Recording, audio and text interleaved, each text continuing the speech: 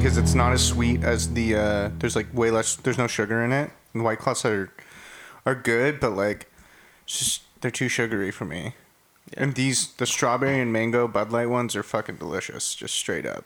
So. And it helps you keep your figure. Yeah, I like to think so. Though I did finally weigh myself when I was at my parents' house, and I put on the COVID-19. I think I don't know. It looks like, from what I've observed, a lot of people are.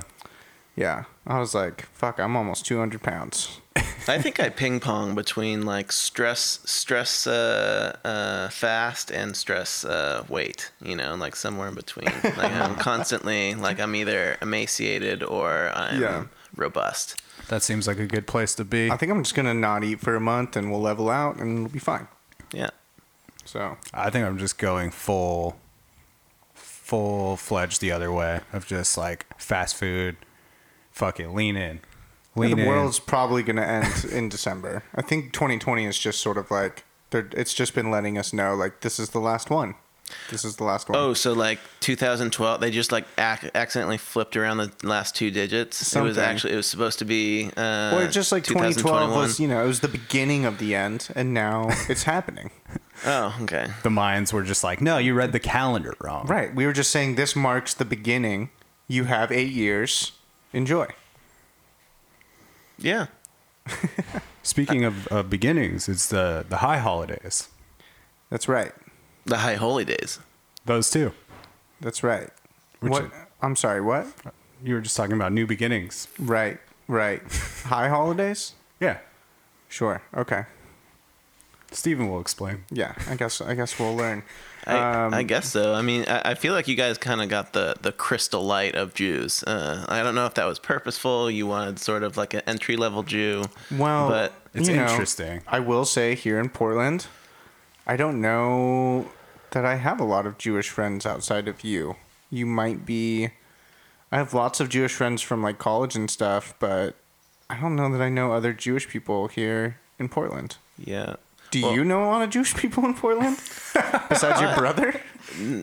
It depends on whether you're talking like ethnically Jewish or like yeah, I mean religiously like Jewish. I just mean like ethnically, culturally, like you're from a Jewish family, like. I know a number of people who are ethnically Jewish. Okay. I do not know. I mean, this includes my brother as well, who probably just goes to synagogue for the high holidays. Sure. Well, it seems like religiously Jewish. There's something about Judaism in particular that sort of allows for a light version, or I don't even want to say a light version. Like, it allows for sort of like enough, I guess, like ambiguity where you can still sort of like use it as like a spiritual compass, but you don't need to be like super hardcore practicing. I don't know. That's sort of the like of almost all the Jewish people that I know. That seems to be the most common, where they're like, it's not like they're like, no, I'm fucking atheist, like, but it's sort of like I grew up Jewish, like, no, I don't really like go to the synagogue or like read the Bible, the Torah all the time or whatever, but like, I still sort of like, yeah, I do the holidays, I do the traditions, like, it's still sort of like a part of my life. Totally. Which I feel like in America, like, Christianity is very much like, you have a little bit of that for sure, but I feel like it's more common where it's like you're in or you're out. That's true. I mean, part of Judaism as well is like you decide whether or not you're a Jew, right? So it's like one decides to practice and be a Jew, or they are, loosely associated with being a Jew, but like, I don't know. I suppose that's a good distinction to make too, because there's like, if you were to ask an Orthodox Jew, they would say, you're not Jewish unless your mother was Jewish, and that's how the lineage was passed down. If you asked a modern Orthodox Jew, they'd say, well, it's all about practice, right? Like, they don't really care as much whether you are ethnically Jewish or whether you converted necessarily. They care more about, your acts, because that, in a lot of ways, is what encompasses the Jewish religion, which is acts. It is interesting, though, that Judaism is one of the... I mean, I really think it's the only Abrahamic religion that is like, yeah, we're not like trying to get people to join necessarily. Yeah, they actively discourage converts. Yeah, they're just like, nah, we're good. We're good. There's no proselytizing. You go ahead and stay over there. They've been social distancing like since day one. That's true. Well, within their own communities, at least. Right. So, yeah, that's always been an interesting thing to me, where like Christianity is so focused on like, let's try to get as many people to join our team as possible, and Judaism is just like, no, we're good over here. You guys do whatever the fuck you want over there, and we don't care. Yeah, I was trying to get some better understanding of the high holy days, Rosh Hashanah and Yom Kippur.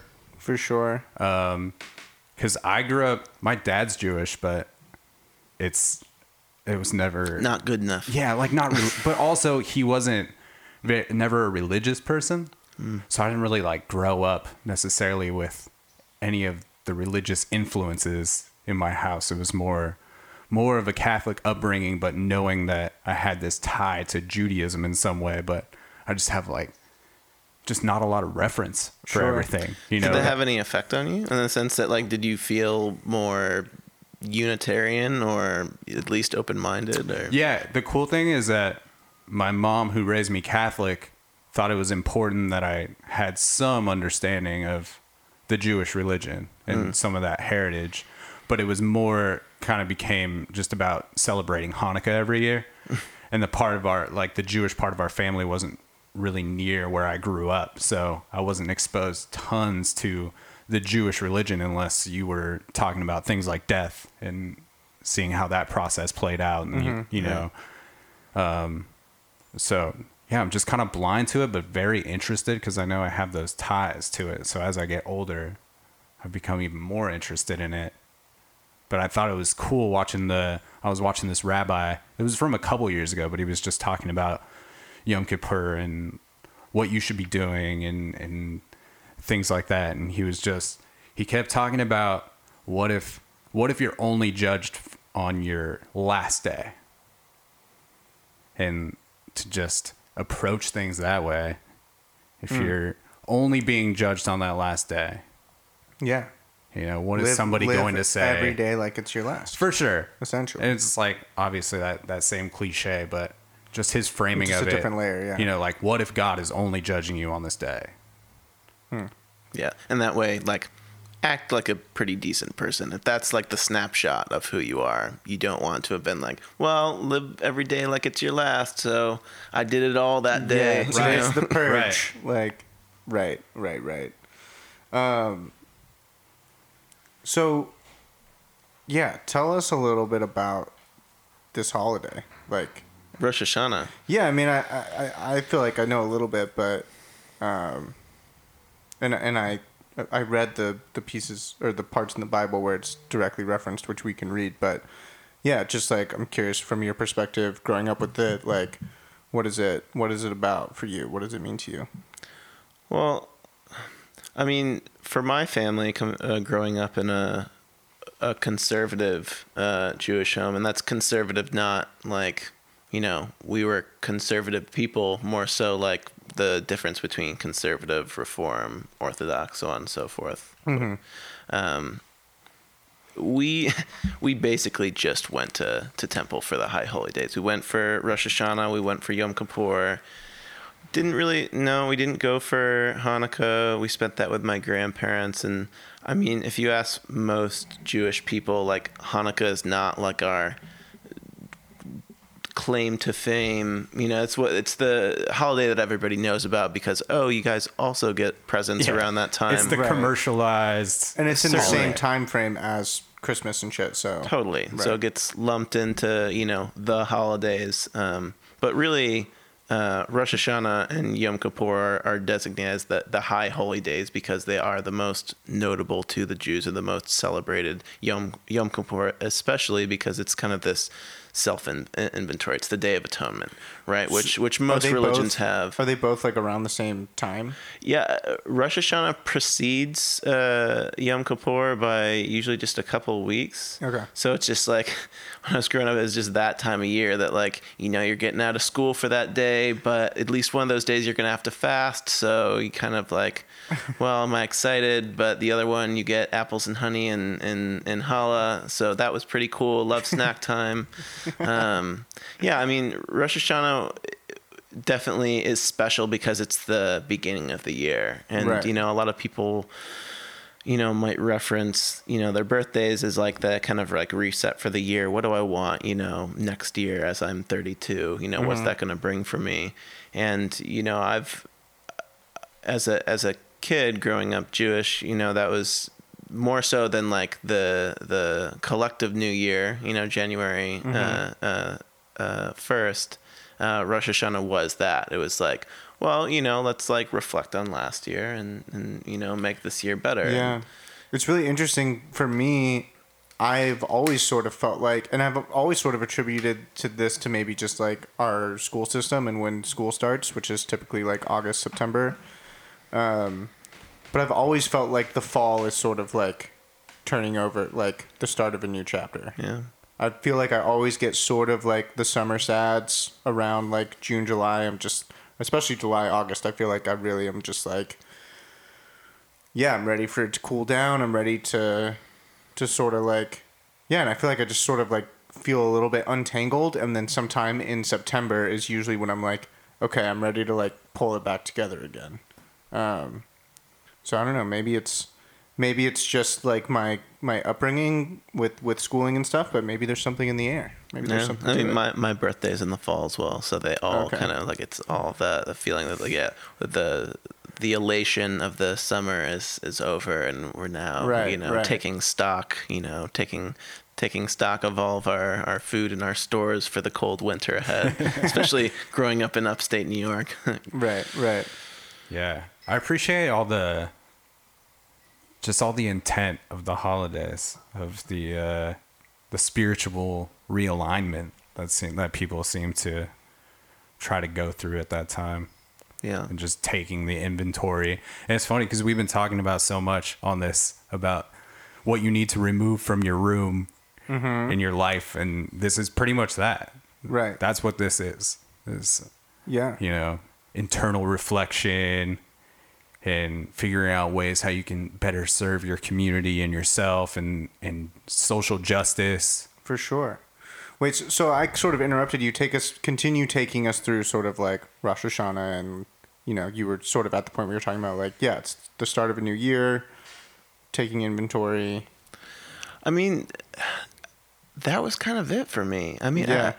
I wouldn't, you know, growing up, so maybe it's helpful to give a little bit of a backstory.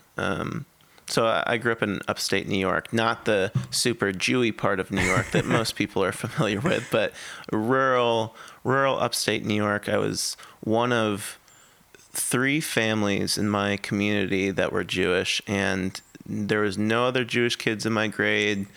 There was one friend of mine, a girl who was a grade older than me, that I basically went through, you know, religion class with, and Sure. she was like in my class, so to speak, even though she was a year older than me. But my mom, I'm Jewish on my mother's side. My father was raised Catholic. My mother's family, who is also conservative Jews, my grandfather especially took his religion, or our religion, very seriously, not in an Orthodox sense, because we weren't Orthodox, so we didn't, you know, abide by, you know, Orthodox rules, and we could, I guess, get into that, but I mean, they're pretty extensive, right? And like, Yeah, you'll it's see like that theme throughout Judaism, where like you have to practice what you preach. You know, I mean, Judaism is pretty much entirely about acts, about mitzvot. So in that sense, like, he was or my mom's side of the family was conservative, but my grandfather especially was like quite serious about, you know, particularly the community aspect of religion. So that definitely imparted, you know, on my mom and her sisters, but particularly my mom. So when she raised us, when my dad and her got married, he converted just because that was like important enough to my grandparents.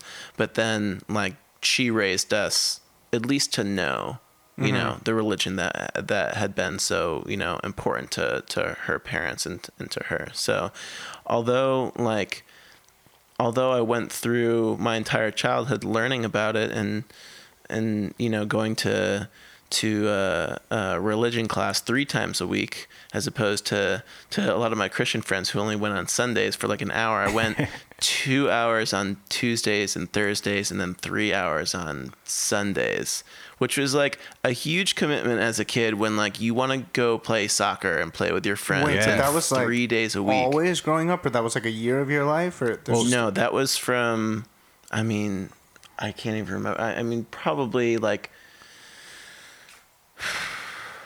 through 13, right? Because that was bar mitzvah, and that's when it would have ended, and you could have so kept from going like on. a young kid until you're 13. Yeah, I mean, 3 days a week. You're learning another language, right? Like in this process of like You're learning the like the old Hebrew, not modern Hebrew. So Okay. like I'm not dropping, if I went to Israel, I'd be completely clueless. Like the language is adapted beyond obviously the ancient texts Yeah. and the sort of like Aramaic Hebrew, as I believe it's called. Yeah. But essentially like you are learning to read, speak, and write Hebrew, and to understand what you're reading. What was your feelings towards this? Like, obviously you're talking about how, you're spending all this time there and you want to be doing other shit, but were you connecting with it at all? Or did you just kind of know it was part of your family culture and important to your grandfather?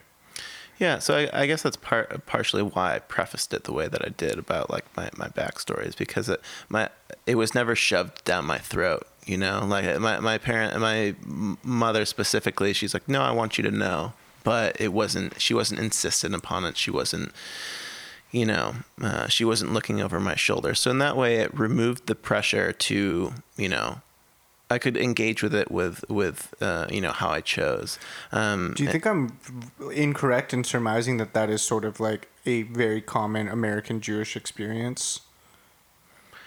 Depends on where you grew up, man. I mean, if you grew up in Brooklyn or in Williamsburg, sure, of course. You don't have a choice. Yeah, it's very different. But for people that are not from like the Orthodox world, like I feel like every Jewish person that I know, and most of them I would say are from New York, but yeah, every single one that I know, it's sort of like similar story. Like it's important, but it's not important in that way.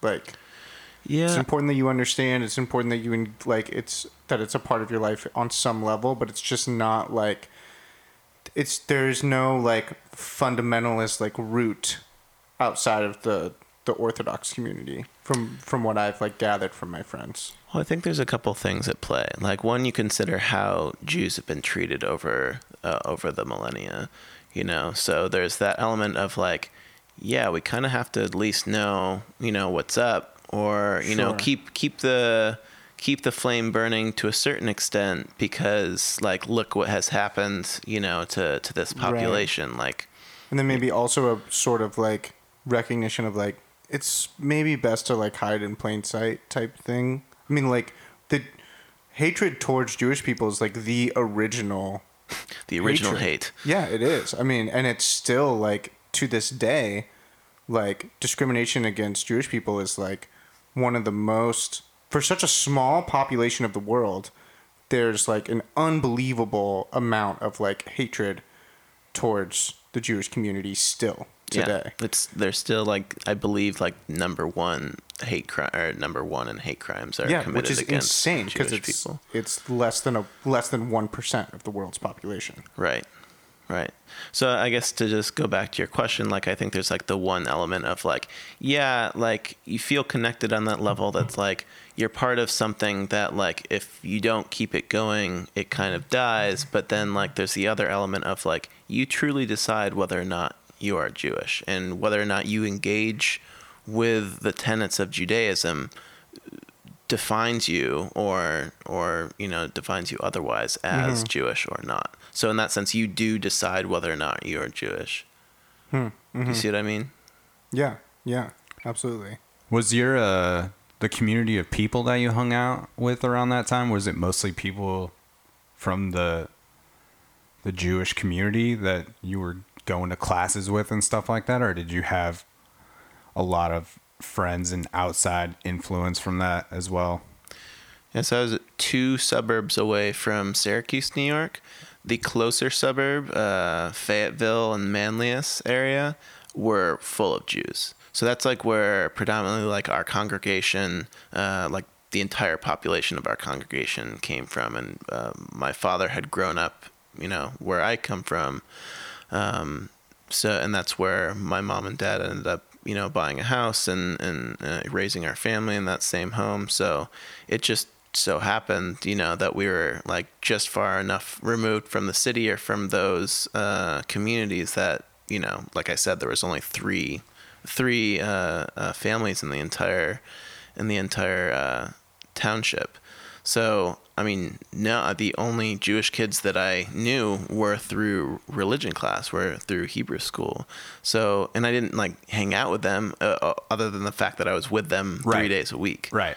But we didn't also like, they all had classes together. We're like in the same school system. For sure. And then I had like my one friend who was in a grade above me, and she was a girl, and, we were like friends, but we weren't like homies.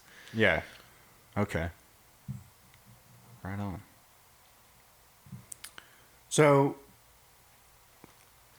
yeah, Rosh Hashanah, we sort of covered it. Tell us a little bit more about like Yom Kippur and, yeah, what that's all about. Yeah. So, well, as I mentioned, there's like the 2 holidays that at least I was expected to show up and go to temple for. So Rosh Hashanah being like, all right, we're going to eat the apples and honey, which signify like, let's have a sweet year. And they blow the ram's horn, the shofar, which is like a call to action of sorts. It's like, yo, wake up. Like, we have shit to do. Like, this next year's got to be better than last. And then like a couple weeks later comes Yom Kippur, which is definitely like the high holy day, and any devout Jew, not only would fast from the previous sundown to the sundown of Yom Kippur for 24 hours, but during that time are in like very, very intensive prayer and atonement. So, I mean, that's the way it should be, right? Like any religion should be. It should be, a intense inventory of oneself and how we're interacting with our community and ourselves and what we're contributing, what we're not.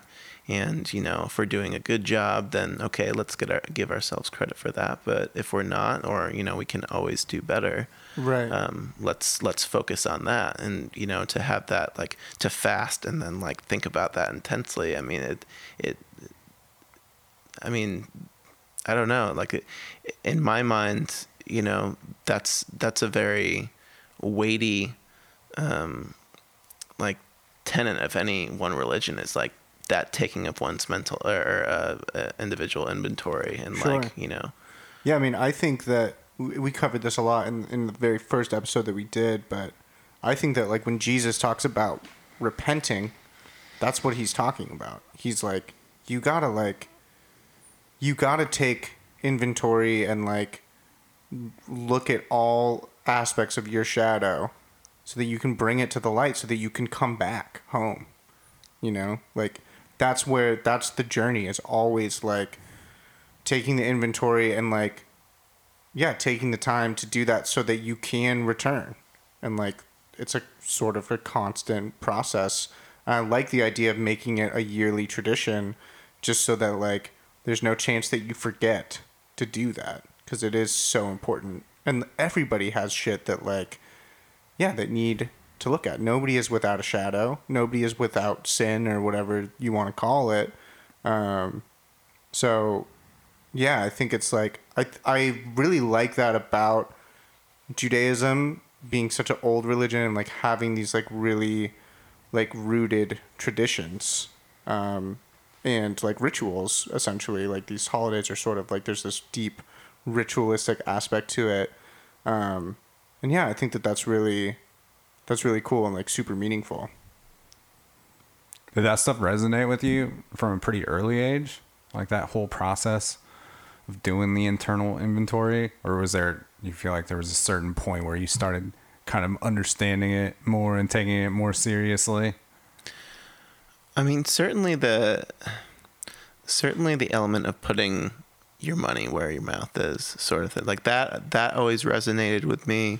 Another tenet of Judaism, which is the sort of like to always be questioning or asking questions, not in a sense to like find a particular answer. And in fact, like one could argue that Judaism kind of, avoids making absolutes. We don't like absolutes. We've agreed upon a number of things, and like any religion or group has to codify, a certain amount of what they believe in. But like, there's a huge emphasis on like, on not naming a thing, or not, once you materialize something, you give it power.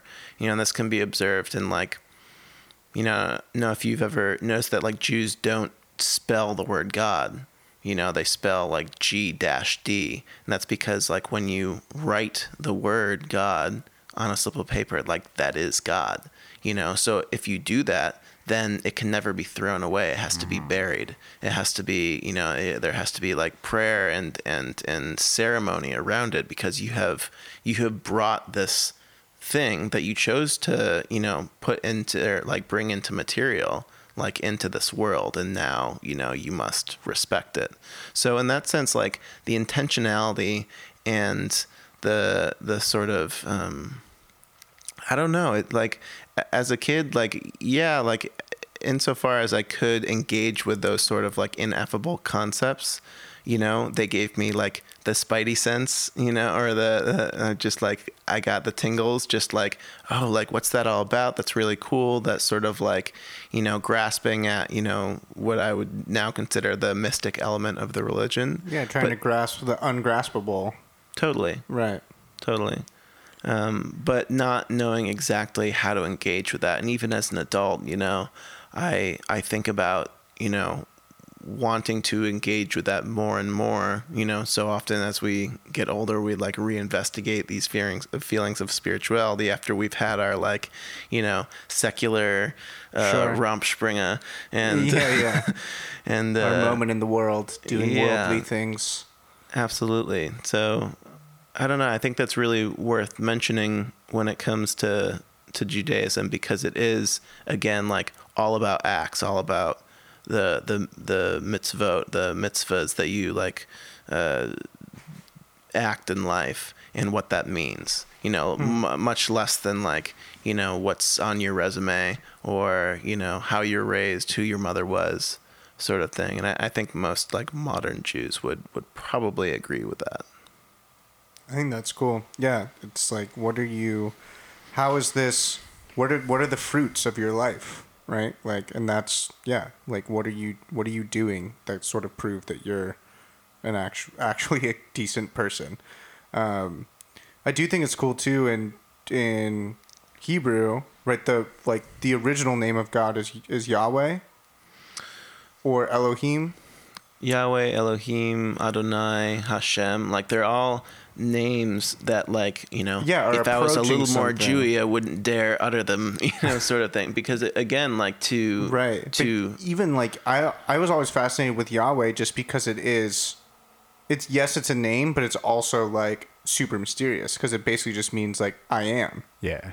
Yeah, God is the great I am, which just means like God is just like is being and becoming, and like, yeah, again, this sort of like slightly graspable but mostly ungraspable concept that's rooted in a lot of mystery.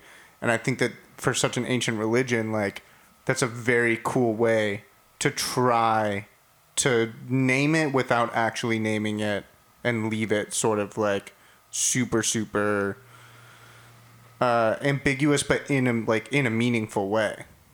And I don't know I at one point I did know more about the other names, but Yahweh is the one that really stuck with me. But you're saying that like even these names for God, you still don't really speak them unless it's like in a prayer or something?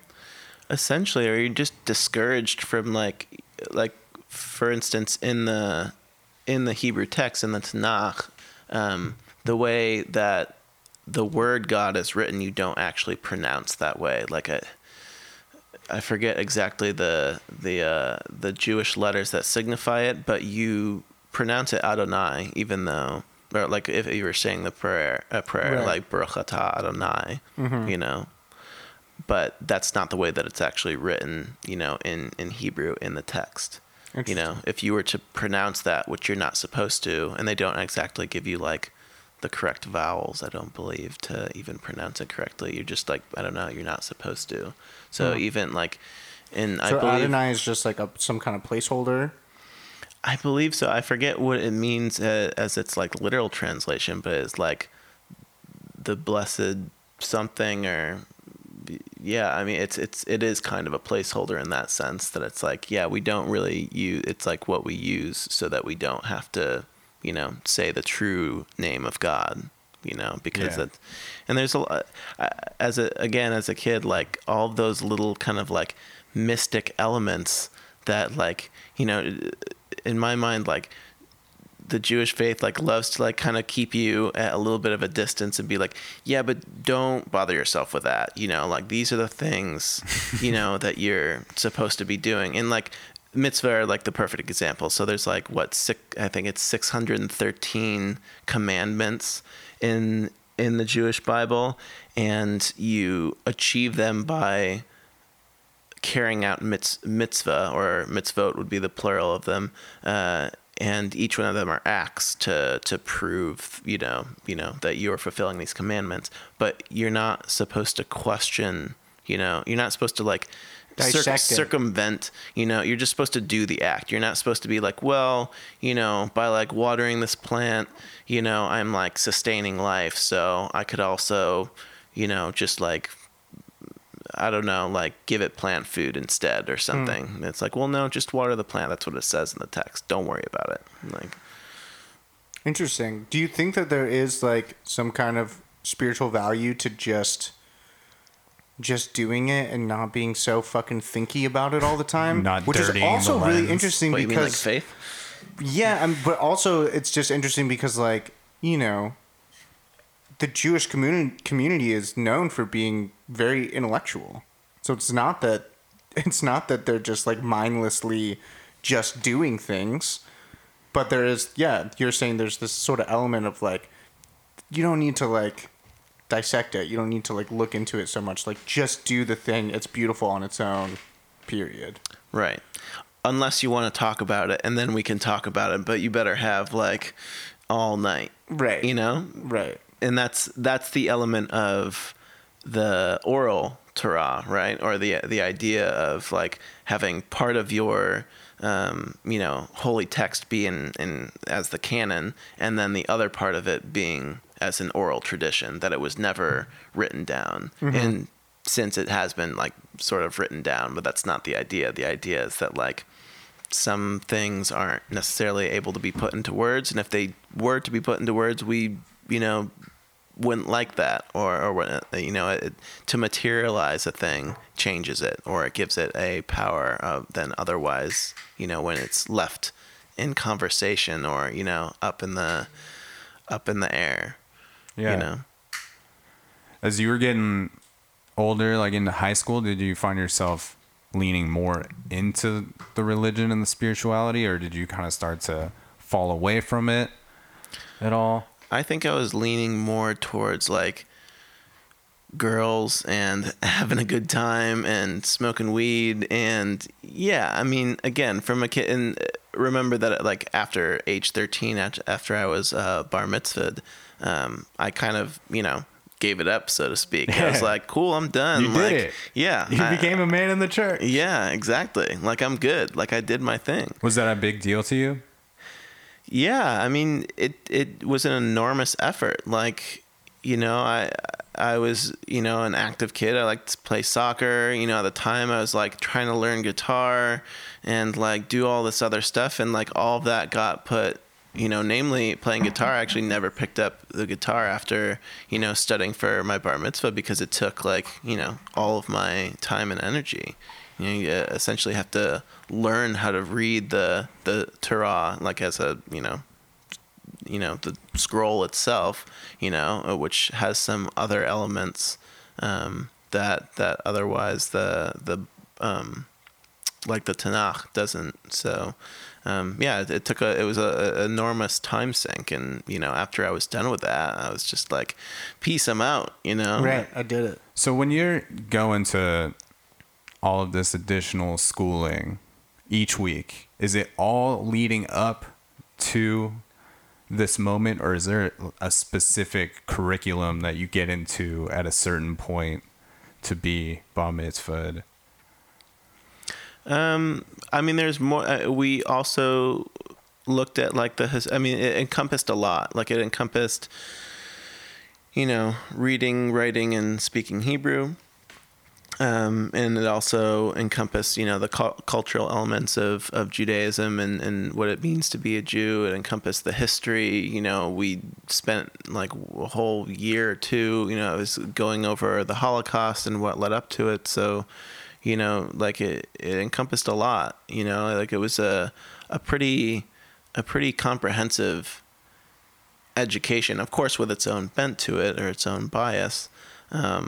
But what it means to be a Jew, what our role has been in society, certainly how we've been systematically and otherwise oppressed, in every place, time period, and opportunity, and where we are now, and of course like the sort of like Zionism or adoration of Israel and what that means.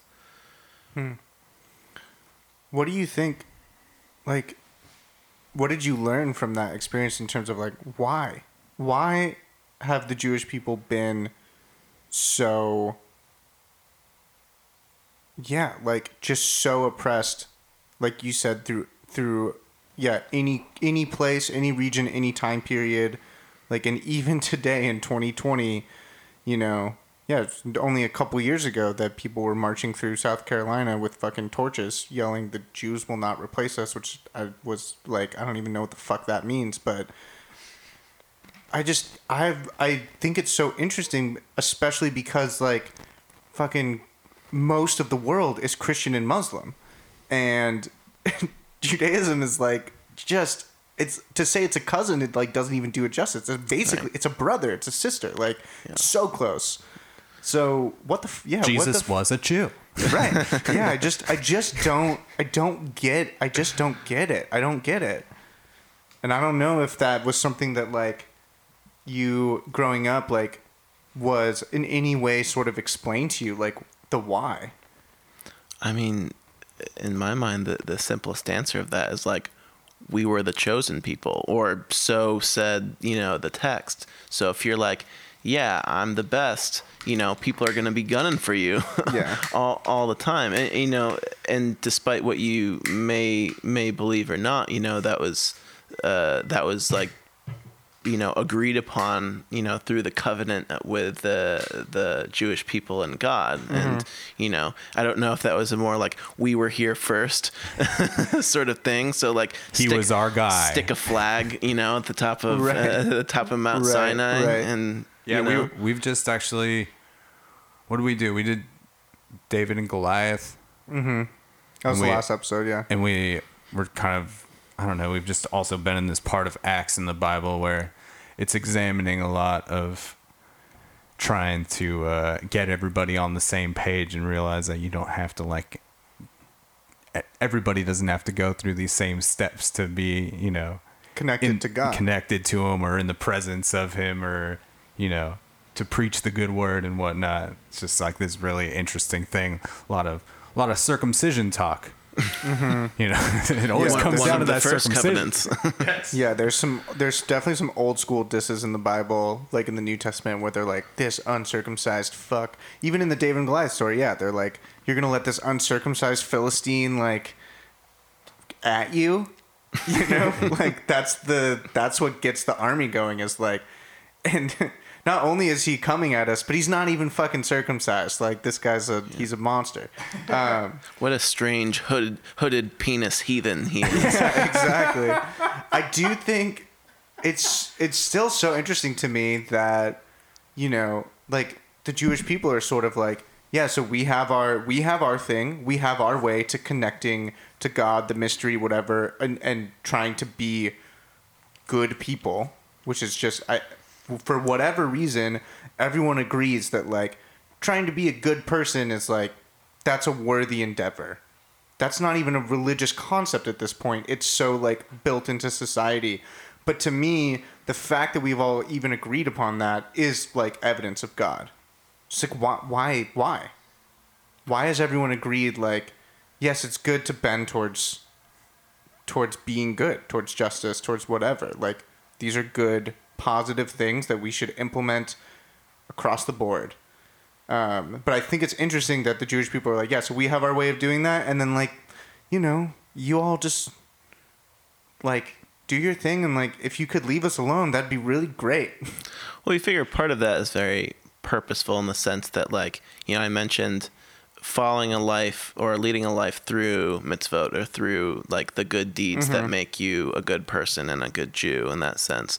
Well, in order to do that, you have to kind of create your own subset of reality or, you know, this existence with all the other people who are on the same page as you, you know, and that extends through, you know, a kosher home, you know, that's why, like, you know, Jews largely, you know, devout Jews shop only, you know, through kosher, you know, grocery stores or, you know, and what is, for the fine listeners who don't know what kosher is, what does that mean really? I mean, kosher, staying kosher is just a set of laws. I mean, but what does it mean for something to be kosher? Validated by a rabbi that like it was done in the right way. So I guess maybe an example would be like we would always buy kosher chicken when you know, when I was growing up, whenever we had like chicken for dinner, it was always kosher chicken, and my mom would always like say the same thing. She's like, "Oh, it's kosher chicken," so you like, no, it's better. This is basically the original version of organic, non-GMO. Pretty much, like you know, straight up, and it's kind of cool to just be like, yeah, no, this like person who is studied enough to make this judgment has said this was done the right way. Yeah, but like on that note, there are like. There's like a detailed, like there's a basically a to-do list for butchers in order to make their products kosher. And how does that manifest in just like somebody that has taken more care with their product? So like is kosher is Jewish chicken? Are Jewish chickens better? They are the chosen chickens, and so we know that they're better. But are kosher chickens better than regular chickens? A lot of the time, yeah, because they were butchered with more intent, and you know, like corners were not cut. Yeah, corners were not cut. You know, we had to do this in like a very, you know, clean area and bled out for, you know, X amount of time. So there's no way to shortcut. You know, so. I mean, kosher law dictates like a number of things. Like a lot of people are familiar with, you know, us not eating like shellfish or pork, you know, which I always wondered whether or not just, you know, harken back to like, you know, legitimate concerns around food safety. Health and safety. Did you grow up not eating shrimp and pork and stuff? So my grandparents kept a like quite kosher home in the sense that they had different plateware and silverware for milk and meat. When it came for time for Passover, they did like rid their kitchen of all bread products. My mom and my parents never did that. We didn't take it that seriously, but my mom we never had pork chops for dinner. When we went out, you know, for breakfast or something, you know, I always had bacon, of course, who wouldn't, right. You know, but like we just never served it, you know, and again, like my upbringing was very, you know, I wouldn't call it Unitarian, but it felt a lot more of that because it was kind of like take an inventory and make your own decision. You know, I want to show you this thing that was so important to, you know, yeah, it's your heritage. Our heritage and where we came from. But, you know, like you have to make your own decisions in life. And I really appreciated that, you know. So on that level, like, yeah, I still ate bacon because bacon's way better than all the other meats. It is. the ultimate it should breakfast really meat. be the chosen. And it's also like obviously when you're doing your own personal inventory, that's not something that makes you feel like you're fucking disconnected up. from Like God. this is not True. interrupting that, obviously. True. They'd probably. I mean, Jews would probably have a problem with me making that distinction. Yeah. But yeah, I like from a more secular point of view, it's like, yeah, I mean, I do that. You know, I'm sure sure. you two both do that in your own lives. Spirituality aside, just like taking inventory of like, you know, in that sense, like I try to buy the best meat possible rather than, you know, buying factory farmed or you know, bullshit meat. So Yeah. Huh. Did you at a certain point as you got older gain more curiosity for maybe the more mystical shit that, you know, it kind of pushed you away from, or not just sticking to what was there in front of you? Yeah, tell us about your, because I know you, Dan doesn't, but like I think of you as a very thoughtful and like spiritually grounded person, who is also like very curious about the world and all whatever, like the mystery. So like, what was your return to that? Like you mentioned high school, you're sort of like having a typical high school experience of just like, let's explore the fun things. And then, yeah, at what point do you sort of like circle back?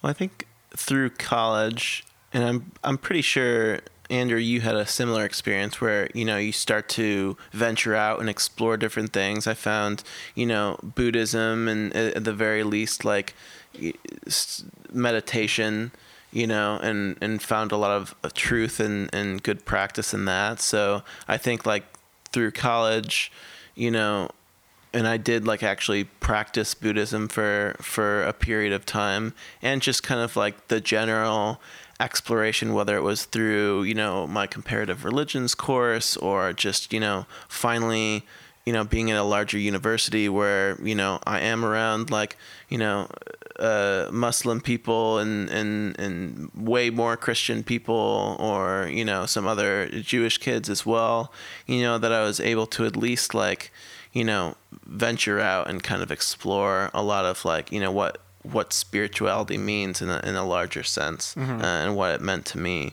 As far as like a return to, I mean, I feel like I've been interested in Jewish mysticism as more of a hobbyist, on the hobbyist level, more than like how I'm going to interact with it, right? Because I mean, a lot of those mystical tenets, you know, might be a little bit harder to incorporate in you know, a modern world. Yet, like, just out of pure curiosity, you know, you kind of like, you know, are just like, yeah, what was that all about? Like, why do we do that? And, you know, I think now as an adult, I just kind of like, you know, I'm a little bit more attuned with the sort of like storying behind it, or, you know, the deeper narrative. And yeah, that, what's the thing behind the thing? yeah. So like when I think, you know, the things that I've mentioned, like, you know, you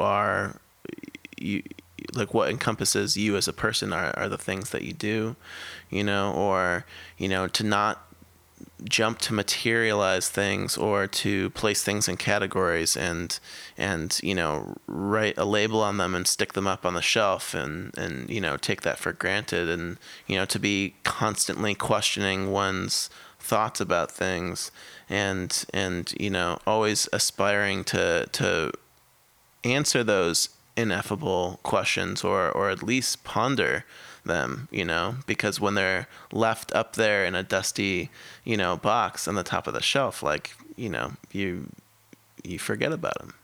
Right.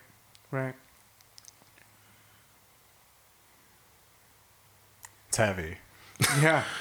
If you feel like you know what everything is, then yeah, it's just that.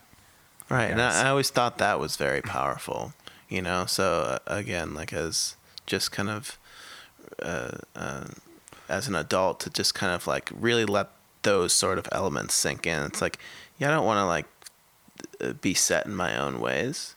You know, I want to always be curious, I want to, there's a lot of like elements of the Jewish faith that I would liken to like the Buddhist koan, like you're told a story or you ask a question and you're not necessarily supposed to have an answer for that question, or there's a theme of the story so much as like a feeling that it gives you, or where your mind goes, or just like the quiet appreciation of the elements or the themes at play, rather than being like, oh well, this story tells us this and it means this, like the Jewish faith like almost goes so far as to prohibit that, or really tries to avoid it. Yeah. So I just realized that my cat is stuck in the office. I can see her. I'm going to go let her out. That's cool, though. I dig that approach. Oh, Daryl. We're trying. Look at this guy. I'm sorry. Sorry, everybody. Good Lord. Carry on. I think it's good to have that mentality around those things, to not be afraid to question things. It seems like that is something that is frowned upon in a lot of, like, especially sects of Christianity. Like, don't question any of this. Like, this is just the word of God, and this is how things are, Right. And I mean, there's totally that element too. Like, it's not a total free for all. Yeah. For Jews. It's just like, no, like, it's what you think, like there's some rules. There's some stuff that like, the OGs, have already decided for you. For sure. And there's a spectrum, obviously, like you were talking about earlier. Like, if you're Orthodox, you're, really hitting that thing heavy. But even watching the rabbi today talking about Yom Kippur, he wasn't necessarily saying, don't worry about the fasting, but he was like, hey, no one really ever said this particular thing, So he's like, also, this isn't really what this is about. This is still about the spiritual inventory. So you can go ahead and you can do the fasting, but if you're not doing any of the, the internal or spiritual work, it doesn't even really matter that you didn't eat anything or fuck anybody, or Yeah. No, and I mean, as a kid, I think one thing that I sort of struggle, and I'd be interested in your two commentary on this. Like, a lot of my Christian friends were so sort of absolute in their, like, and part of that is the either watered down or, force-fed version that a lot of kids get. The American version of Christianity in particular. Totally, which you guys have definitely discussed at length on this podcast, which I greatly appreciate. But like, on the same level, like, what do you think about, like, essentially the idea where Christians kind of get to like promise that they're Christians, and then they're like, cool, well, that's my spiritual insurance, Dude. Whereas like the like inkling that I always got from Judaism, it's like, dude, no, you gotta like show up and do all the stuff. And you're like, well, dude, I like said that I was here for it. And you're like, no, dude, you have to like show up and do all the stuff. I love that, when you're talking about the Jewish religion, that there's a lot of focus on, I don't know, not really parading it around, where that's the big thing, especially in the Christian religion. You go to those big worship fucking ceremonies on Sundays, and it's all about like, oh, who stepped up there today and gave their life to God. Who raised their hands the highest. Yeah, my shit was a little different growing up Catholic. I was baptized at a super young age, which is what you're saying. It's that insurance, even, you're always Catholic if you've been baptized. Right. Doesn't matter what you do. Let's make sure little Daniel is going to make it to heaven no matter what. Well, I'll tell you, growing up Catholic, the baptism is it's a much different thing. It's usually not always necessarily done in a public service. Right. Sometimes it is, sometimes it isn't, but a lot of times it's done just with like the godparents, and those are chosen by the family. Where when I started going to Christian services with my mom, sometimes we would kind of go back and forth. My mom kind of appreciated both elements of it and was more into just us kind of going to the thing and having this worship time or whatever. I found that fucking bizarre, the way the Christian baptism, the saving of the soul, dunking them underwater. Like, Right. I don't know. It always seemed like really bizarre to me. Not that it was that different from like what I grew up in the Catholic Church Sure. with, but it did seem, I don't know, to be a little more theatrical. Mm-hmm. And Well, yeah, I mean, I think that we've also talked about this at length, but it's almost comical how far from what Jesus was teaching the modern church has become. Like, and the New Testament in particular makes it very clear that like faith without acts, it says it explicitly, faith without acts is empty. Like, it's not a real thing. So, which meaning basically like, yeah, your spiritual practice is bullshit unless you're putting your money where your mouth is, like, just full stop. And some of the little things underneath that Jesus teaches around, like, don't pray to be seen. Pray because you fucking mean it. Don't do good things so that you can be seen doing good things, so that you can check off for yourself, like, okay, I'm a good person because I did a good thing. Like, lean into the thing under that, which is do good things because it's the right thing to do. And you don't need anything other than that. Just the joy of knowing that you are doing what is fundamentally right and like bent towards God or whatever. That should be enough for you, period. And so much of that has been lost, I think, in modern Christianity. There's still like the mystical element, both in Catholicism and in like American evangelicalism, that I think taps into that. But the surface level Christianity and your boilerplate American Christian is very much doing exactly what Jesus said don't do, which is like, let's go and like make sure that we're seen at church worshiping in this way. Let's make sure that we're like, doing these things so that we can be seen as good Christians, not just because it's the right good thing to do. Certainly. And that and you see how that, gets distilled down or, extrapolates into like the sort of proselytizing. so fucking gross, man. Yeah. Which was one thing that I always appreciated about Jews, because they like openly like don't really encourage people to come along for the ride just for the sake of it. Like, we're not trying to increase our numbers, even though like we probably have more reason to, more than anybody else. But like, no, like we don't want your half-ass bullshit. We're only in it if you want to like. And I think there's something to be said though that like, and this is part of the reason that I have come back to the teachings of Jesus, is it's like there's something to be said for leaning into like, what is the spiritual language that you were given as a child? What did you grow up with? And in my own like explorations of Eastern religions, like Buddhism and Hinduism and stuff, like, yeah, I think Buddhism is great. And I think especially as just like a philosophy, it's really beautiful and gets a lot of stuff, just like really nails it. But at the end of the day, like, yeah, there are things I want to take and incorporate from that, but it's not my it's not my mother tongue. Right. It's not my spiritual mother tongue. So if I really, really want to dive deep into myself and what it means to live a life well lived, like, it's not that I shouldn't explore beyond the teachings of Jesus, but there's probably always going to be the most to unpack for me, because that is like it's what I was raised with, and to me that just means like it's what's most deeply ingrained in my psyche.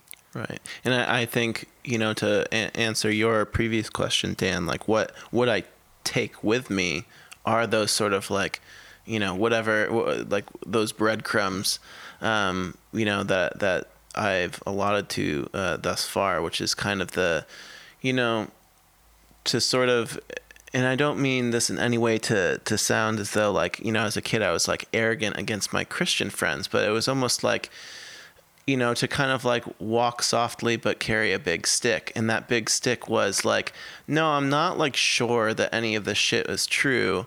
I'm just like, this is what I've learned thus far. And like, I've reconciled that for myself, and a lot of my, Christian friends that, either bought it because, they were supposed to, or because, it was like, spiritual teaching is so powerful at that age, where like, no, this is the way that it is. And Jesus died for my sins and like that. I'm like, well, yeah, like maybe. Yeah. Maybe. Right. But you're right. The certainty of especially a young Christian, because that's the sort of the way that it's pitched to you. It's very basic, like Jesus died for your sins, accept him into your heart, you will be saved, whatever. But the certainty behind that is problematic. And for a young mind, I think it's dangerous, because what you should be imparting on young minds is more about the mystery. Exactly. And that there's something within the mystery that, like, there are still some knowable things. But yeah, bending away from certainty and the importance of that, and like, Christianity did not give me that. Yeah. Mushrooms gave me that. Where- Christianity did not give me that. Yeah, where I think maybe, Praise be.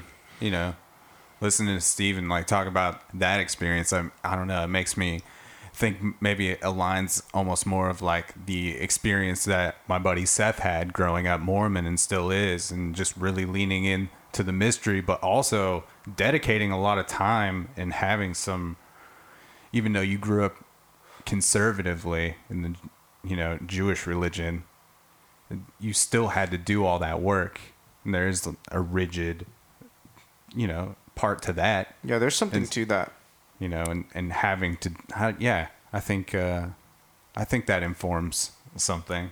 I mean, granted, that could also have something to do with the fact that I was a minority, in the sense there was only like a couple other Jewish kids around me. So I wasn't like, trying to, debate people on whether or not, Jesus was God's son or anything like that. I was just like, I don't know, man. Like, I don't even really want to talk about this right now. Yeah. Like, I'm totally fine, like, believing what I believe. And that's not even to say that they're all, the tenets of Judaism or so on and so forth. I just think that, like, again, that's sort of like walk softly but carry a big stick. Keep a sharpened sword but keep it sheathed. Is like was something that I did take with me from my Jewish upbringing, because it's like, yeah, this isn't like really anybody else's business. It's like kind of your own relationship with Right. It's a yourself, deeply and personal like, thing. yeah, you're the one who has to answer to God, or to yourself for that matter, and we spoke before briefly about how there are some of the tenets of Judaism that have been decided. Like, if you look at the way that our texts are structured, it's like, all right, well, you have the Tanakh, or like the canon, the first 5 books of Moses, but then you also have what's called the Talmud, which are the conversations of rabbis about those texts. So it's like, all right, you have like, the word from God, and then you have the Talmud, which is like the discussions around those words and what that means, and how we're going to integrate that into, a modern world or a contemporary fashion. And even the Talmud itself is split up into 2 more, which are the Mishnah and the Gemara. The Mishnah being, I believe, forgive me if I got this wrong, but I believe the Mishnah is the one that was like, that was the super OG rabbis that kind of, discussed the word of God at great length, and like kind of made a rules to live your life by sort of thing. And then the Gemara is more like, yeah, we're going to keep talking about it though. So like those Right. guys basically like set the tone for, the next hundreds and thousands of years for, Jews to live by these tenets. But like, there's kind of a collective appreciation that like these things are still being discussed. And if you have like something to say, or you want to bring something up, then like, yeah, you've got a seat at the table, but you better bring your notes, because like we've been sitting here for thousands of years discussing this like one line of text.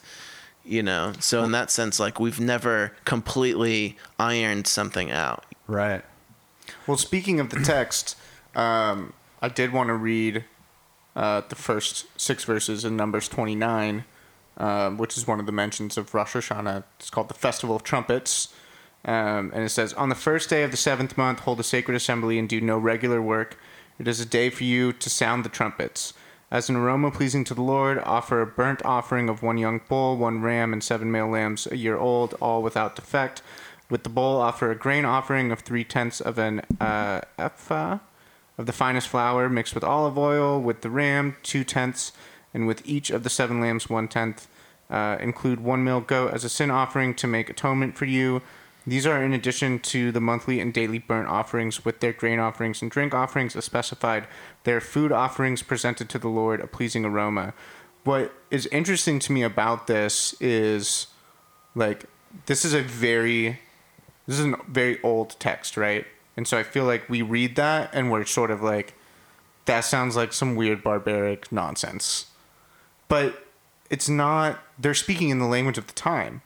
And to me, like, the way I interpret this is very much like what you said, like take an inventory and like offer up the things in your room that you no longer need so that it can be cleaner. Like that's what the offering is. It's not, and yeah, at the time it's like what people needed the most was like food, and maybe those are the things that people were clinging to, like being the most greedy with.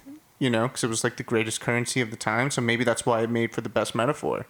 But to me, when I read that, I'm just like, yeah, this is a moment for you to like clear out the unnecessary bullshit that you've stored up within yourself. Purify yourself, boy. Yeah. I don't know. What do you think of that? Well, certainly, I mean, I would imagine any one of those items that were proposed as essentially sacrifices or offerings, right, to God, were all of great value to you. So not only are you like, you know, giving your God his due, you know, by you know, giving him perhaps prized possessions or things that, you know, you need or desire to sustain life, you know, so an offering of, you know, yourself to God, as well as, I think as you described, like, you know, looking around the room and seeing what bullshit you don't need anymore. I mean, there's a sort of shunning in the Jewish religion of the frivolous, or like things that you don't really need. And like, if you were, you know, Orthodox Jew, like you avoid all things frivolous. Right. And that's like, yeah, that sort of, notion on the like physical reality level, I think also, you know, it applies to the physical level because it also applies to the metaphysical level of right. Like, yeah, who you are as a person and like what is occupying your mind. So yeah, I think I mean, that's something that I try to do, and I'm also a very fancy boy, so I'm sure I have lots of stuff that I don't need. I definitely do, but I also try to, like, you know, pretty often, like, look around and be like, when was the last time I actually used that thing? Like, do I need this thing? Could someone else maybe use this? Would it benefit someone else? Like, I should just give this away. Just sitting here. Yeah. Anyways, I'm just stoned rambling, but you know. You're doing great. Thanks. I really appreciate the that it's a more personal experience though, and not to be talked about too much. Yeah, I mean, certainly there's the communal element of it, right? Yeah, but I think it can be so fucking damaging, especially to a young person, to observe someone having some spiritual experience where they're crying or, you know, having some physical takeover, and then to feel like you don't have something like that. Yeah, so you're not tapped in, you're not connected. Yeah, or, you know, just having this thing where you're speaking in front of everybody and telling everybody your story and you're in tears and doing this thing with conviction, and then to, I don't know, to convey to others that you have to tap into that to have some relationship with God. Right. I It's think this massively, like, there's this huge performative element to it. And we see it even with, like, politics, with social justice movements. Like, you know, again, there are those that are, like, clearly doing the right thing, pushing the right message for the right reasons. And then there are people where you're like, even if you are saying the right things, I still sort of, like, I don't believe you. Like, it's not, I don't buy it because, like, what you're saying, it's just like, yeah, there's something about it that's unrelatable. Yeah. Yeah, I think it can just make it seem like you were supposed to be feeling a particular way about something to be connected to it, and that's like misses the entire point of it being the personal journey. For sure. And I think focusing on, like, what do you do? What do you do with your time and your hands, with your body, with your mind, with the love that you have to give? What do you do with those things? That's what makes you connected. Like, yeah, fuck the tears about God. Like, that's not what it's, if that happens, great, whatever. But, like, that's part of your deeply personal journey. And the only thing that should be outwardly reflected really are, as you say, the mitzvot. Which, again, then it just puts the emphasis on your acts, and, you know, whether you either do or do not, there is no try sort of thing, right? So in that sense, like right now, you know, I'm sure all of us concerned in this room, you know, after the passing of Ruth Bader Ginsburg, that, like, you know, Trump's gonna up and, you know, throw a quick Republican onto the Supreme Court justice when you know, the Republican Senate, many of them like promised they wouldn't do this. You know, they promised they wouldn't do this, you know, way back when Obama was about to appoint a more liberal justice right before, you know, in his last year of presidency.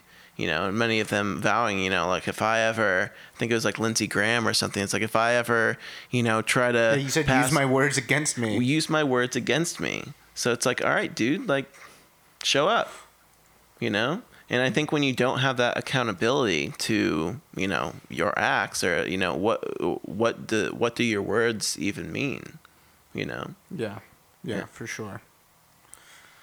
Fucking A. God damn it. Sorry, I got real heavy on No. It's a heavy time. It's a heavy time. It's also and it is heavy to sit and actually look at the ways that you weren't true to your word. Mm-hmm. It's just fucked up that all of these people are supposed to be public servants, and all of them. It's a fucking game. Yeah, it's terrible. It's wild, man. Steven, do you have any children? Not that I know of. If you, I'm curious. It seems like you had a pretty great experience being raised Jewish, with that not being like forced down your throat, and you've carried. It seems like you carry a lot of those values with you.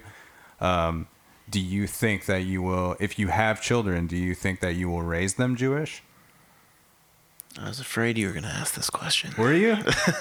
Well, no, I mean, I think I've in my adult life met a few of my friends that, like, their parents essentially raised them Unitarian, to the sense where, or even, I wouldn't even call it Unitarian so much as they're like, you know, gave them a stack of books, you know, one of each flavor, and they're like, go ahead, like, investigate them, ask me questions. You know, I think, you know, certainly I see the great value of spiritual teachings in a young person's life, and if I were to, you know, raise children, I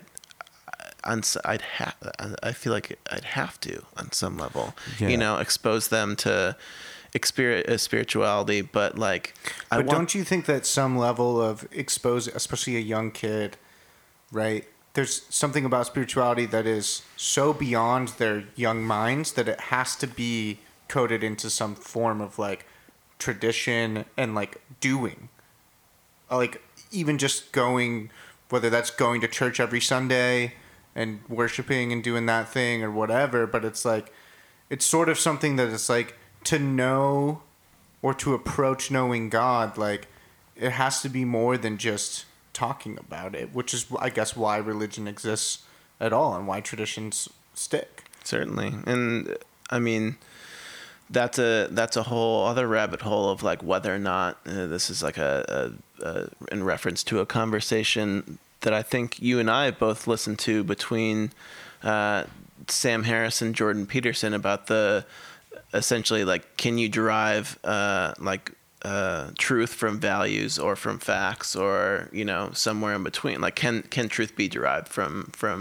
facts just as easily as they're derived from values, i.e. like spiritual values? And I think that's a great question. Like, is it enough to just say like, yeah, do good? Like, that makes sense to. I mean, kids aren't dumb. Like any kid's gonna be like, yeah, doing good feels better than doing bad. Right. And they might have to learn the hard way some lessons. Like, you bully a kid and you're like, ooh, I don't like the way that made me feel when I made that kid cry. That wasn't really what I was trying to do.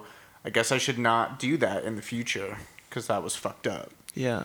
And certainly like faith, or, faith in any one religion, or, that structure of faith adds a level of, accountability, so to speak, because, if you're purely rational or scientific, one could argue, that you may, at some point be like, well, fuck it. Like, what does this matter anyway? Like, we're all gonna die and decompose and be eaten by mushrooms, and like nothing happens. Well, it's like, well, I don't know. I don't know if you believe that. Like, I don't know if I,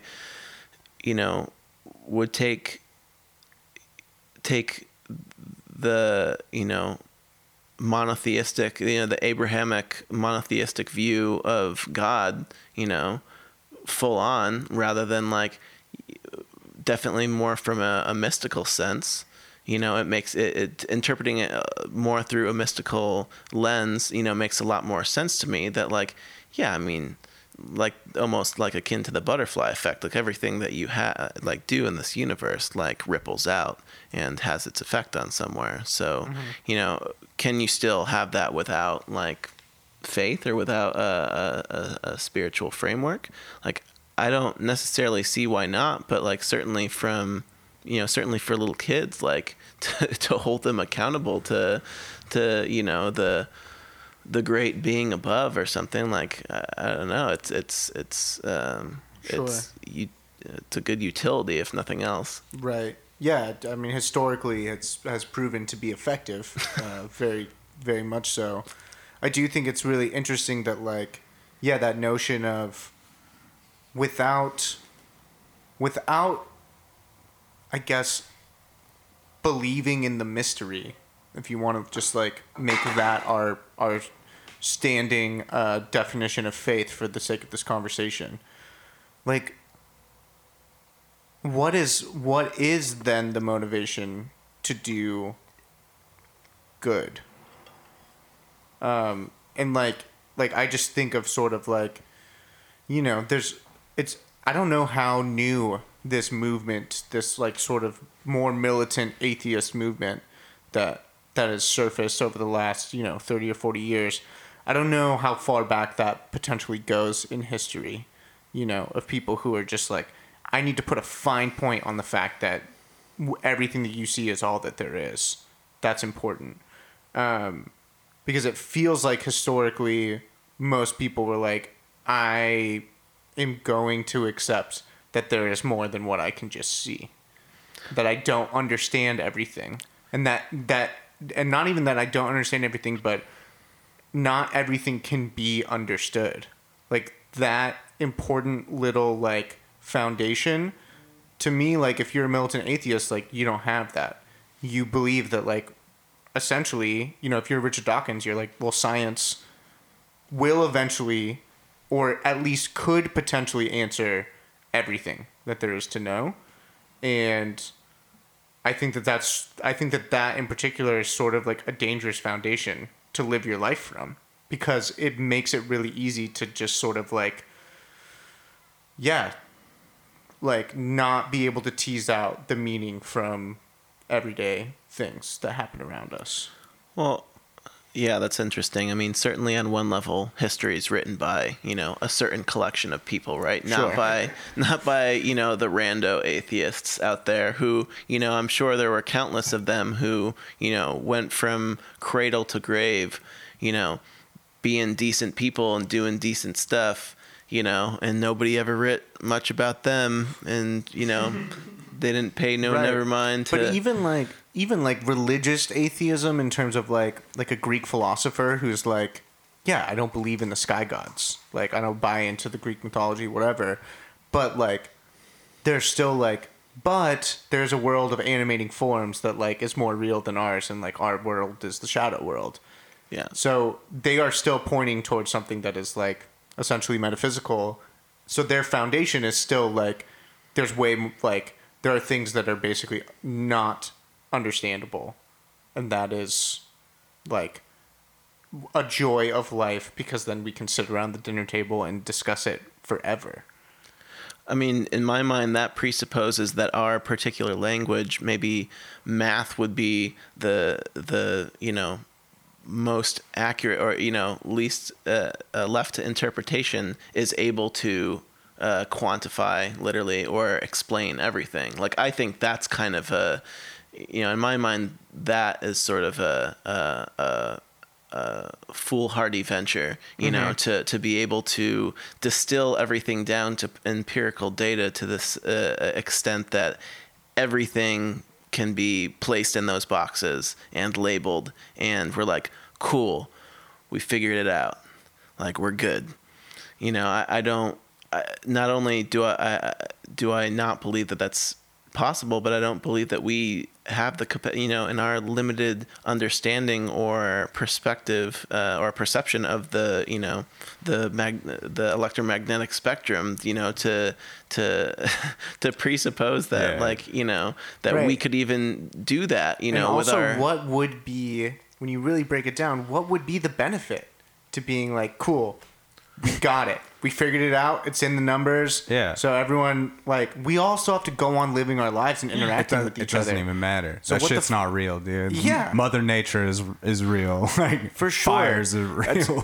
I use this same example all the time, but it's always like, yeah, if science were able to prove that there was no free will, I would still be like, okay, but for me, I'm going to believe that I do have free will, because I don't want to live my life thinking that, like, I'm just a fucking robot being pulled by a string through time.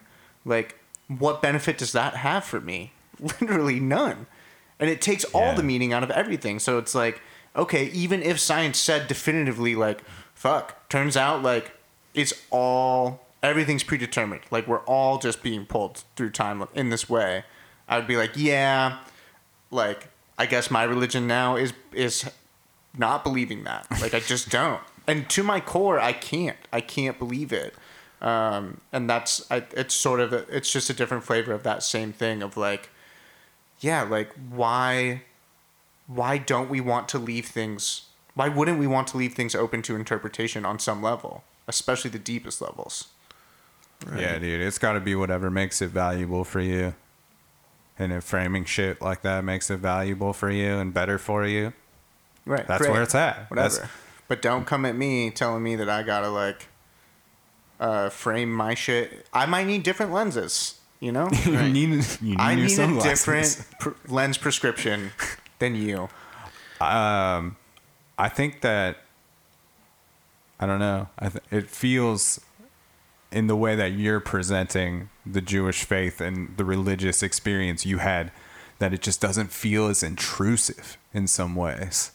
Like, it doesn't seem like there's this huge sect of ex-Jewish people that are so bitter towards their experience of growing up Jewish.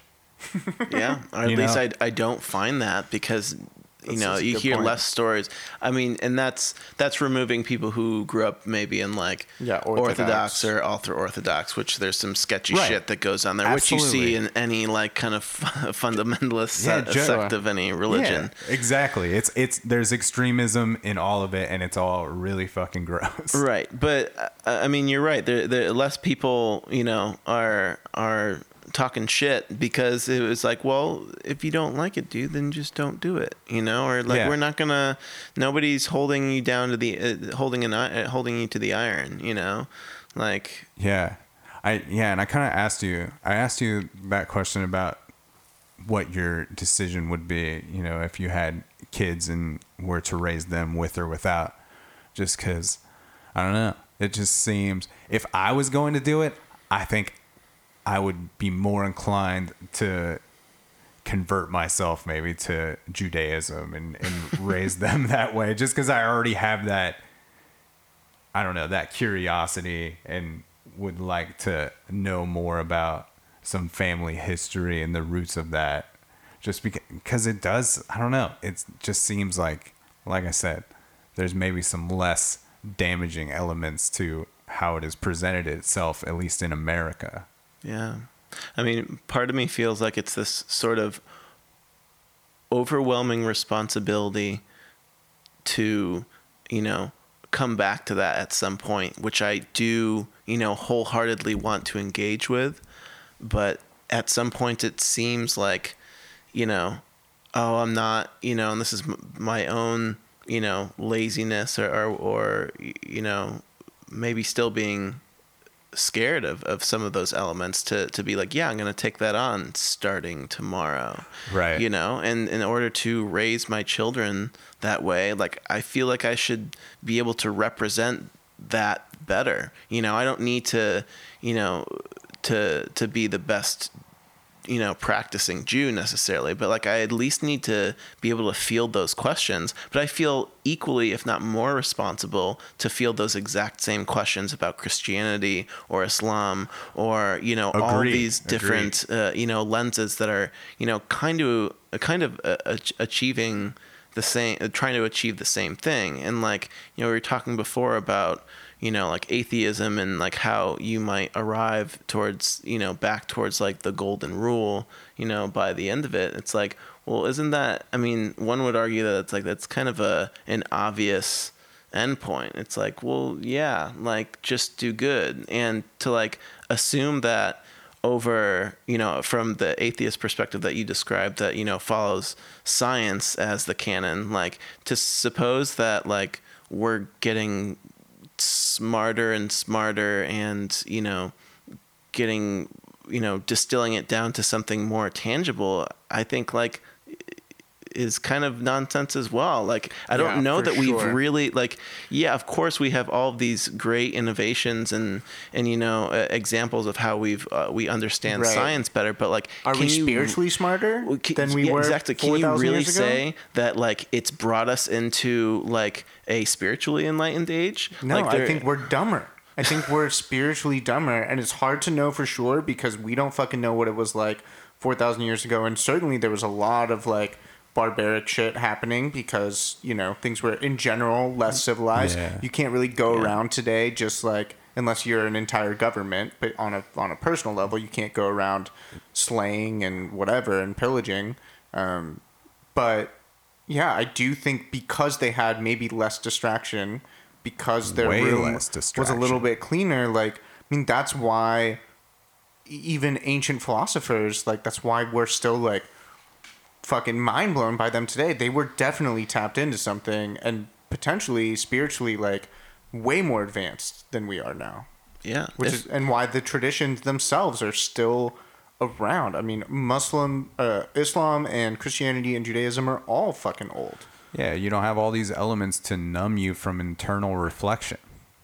Right. You don't have fucking 12 hours to burn watching Netflix or scrolling an Instagram feed. Right. Well, you have hours to burn, but you don't have ways to burn them other than, like you're saying, like, the self-reflection. So, It's like Yeah, that whole what happens when the music goes off, you know? What happens when you run out of tunes, you know, Right, and you're right. left alone with your shit. Yeah, to just think about people being paid, you know, by patronages of the art or otherwise paid to think, you know, paid to sit there and ponder when ponder was your job, you know, like there's no, there's quite literally no, you know, equivalent of that. Like how many philosophers are almost by, you know, self-titled, you know, like because I mean, but I think, you know, or they've, you know, accrued a name for themselves and written books, and they're well or affluent enough to not have to do anything else other than like ponder upon things, and then of course read the compendium of knowledge that other people have written about thought. For sure. But like, you know, how much time do all of us take during the week? Like, I don't know, probably when we take a couple of bong rips and just like space out for a second, it's a fraction of what it would have been even 200 years ago. Right. Yeah, which is like a huge, I mean, And it speaks towards the psychedelic experience and drug experience of my youth, which arguably, you know, as you list, Andrew, like one of the most profound moments of my life. Certainly mushroom use, that I've had, you know, spiritual and religious experience unparalleled, you know, by Amen. anything else. Yeah. Amen. And what's so interesting for me about specifically the mushrooms is it's like I've had enough profound experiences now that like that's a call that I rarely feel like I need to answer. I mean, yeah, I from time to time, sure, like maybe a little bit, like it's been a long time since I've done like a hero's dose. But that's because the last hero's dose that I did was like I was like, "Oh, okay." And it completely reframed everything for me, and like it would be impossible to undo that. So I just think that it's such an amazing spiritual tool in that sense that it was like it's something that I still like to tap into, but like I don't necessarily need the drug to tap into it anymore because like Right. I got a full, you know, masterclass in it, and then it's like, yeah, now I know. Now I understand that I don't understand. And that's like the most important thing that's ever happened to me. Yeah. Which isn't that, you know, an odd thing to think about, understanding that you're not going to understand. And I Right. think that like that moment on psychedelics, specifically mushrooms, or at least for me, it was mushrooms, like knowing something to be true beyond all else, you know, which, you know, transcends some, you know, I think the word hallucinogen or hallucination is such a misnomer in that I sense. agree. You know, because like I something as cliche as, you know, like love is everything, you know, becomes like a mantra that like could not be refuted by Right. anything. Yeah, it's the most beautiful concept that you can feel deeply within yourself as so true. And you also can feel the deepest truth of like mystery is everything. Yeah. Like Yeah. mystery is the core truth of life. And then like now let's have fun. And that like knowing that you will never know is not a scary thing, but is like a joyous thing because it creates this endless, you know, essentially psychedelic landscape now for you to explore for the rest of your life. Yeah. And that's like, you know, this really beautiful thing. So So in sense, it is then more interesting at the very least, or more important, the things that you can't explain rather than the things that you can explain. And in that sense, you know, the less we try to explain or distill down into, you know, empirical data, the more we get to ponder upon, Yeah. and the That's more we right. get to question and the fact that we even have to sit here and have a 90-minute conversation untangling this shit just so that we can get to the good part where it's like, cool, so now that we've agreed that like mystery is the thing, that sucks about our modern society. That fucking sucks that we have to like that isn't just an agreed upon thing. And I think that there are definitely ancient cultures and probably current cultures where like that is a core tenet, and I think that creates it just leaves a lot of room for something way more interesting and meaningful. Right. It's fucking wild, man. How do those mushrooms work, though? How are these psychedelics working? How does it do it? Well, the militant That's the atheist mystery, will tell though. you. Yes. It's interesting how many people have profound experiences through the psychedelics, though, and just what a tool that seems to be for people, and especially people that maybe grew up religious and then kind of disconnect from it, and then maybe have this spiritual or like godlike experience through it, whatever that may be.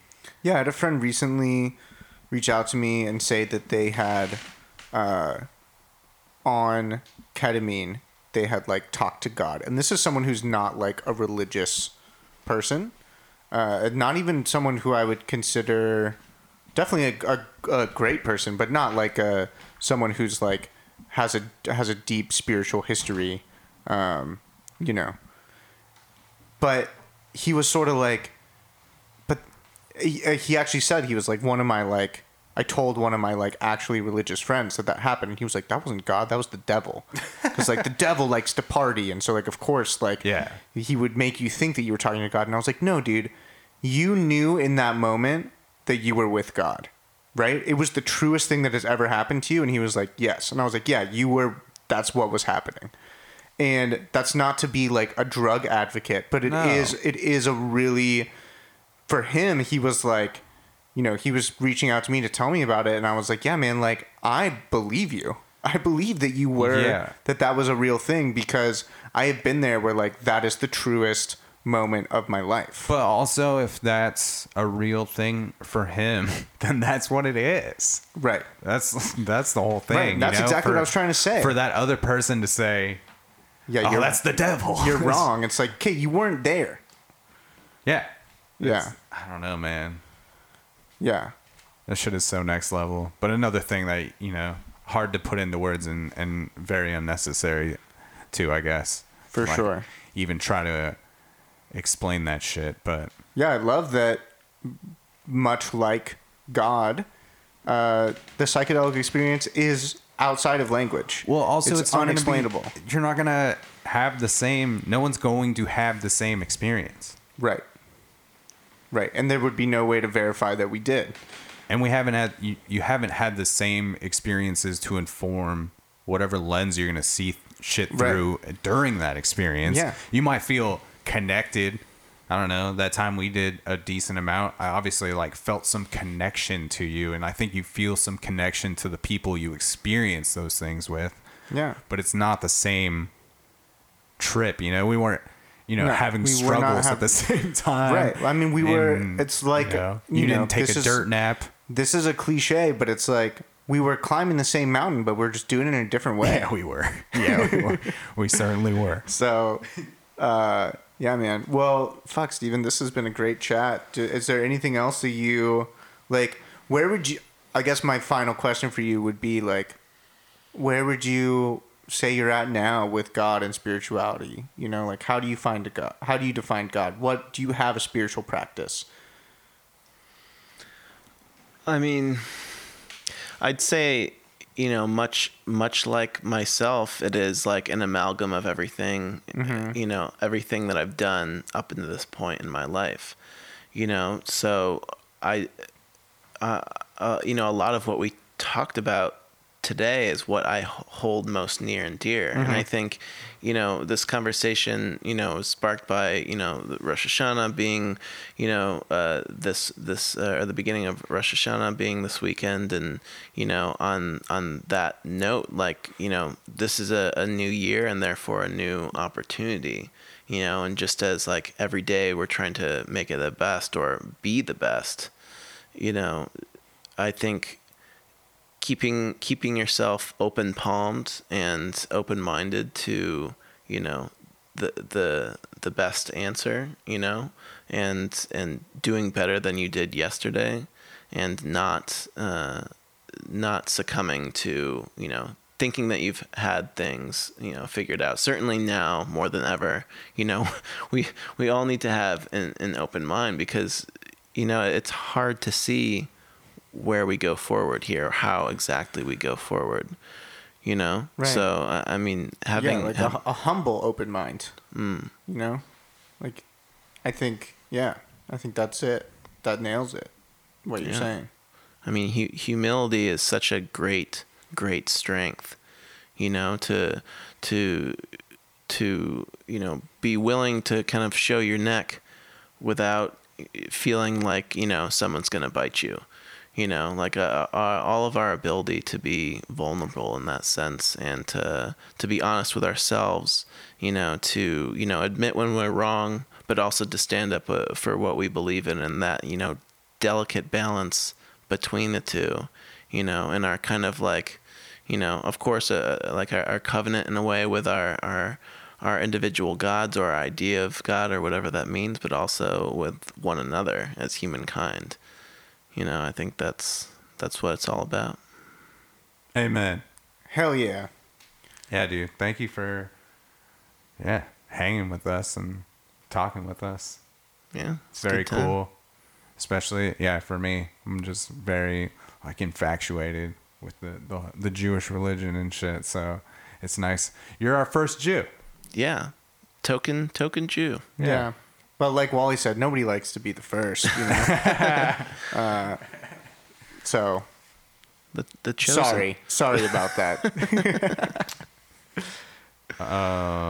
We'll put all the links in the episode notes so people can keep up. Send us an email. Someone send us an email. I didn't look because no one ever sends us an email, but please do. Send us a DM, send us an email. You gotta look, Daniel. You gotta look. We say it every episode. You're not looking? Is it wrong to have faith that there's no email in there? What is this email without faith that no one cares? Yeah. Okay, word. Links in the episode notes. Smoke, pray, love, and don't be a racist. You don't want to do that out there. That's not very... that doesn't align with anybody's religious values. Or it's not supposed to, I don't think. I don't think so. But. Yeah. Then you go out there, you bless up. You bless them up. You bless them up. Yeah.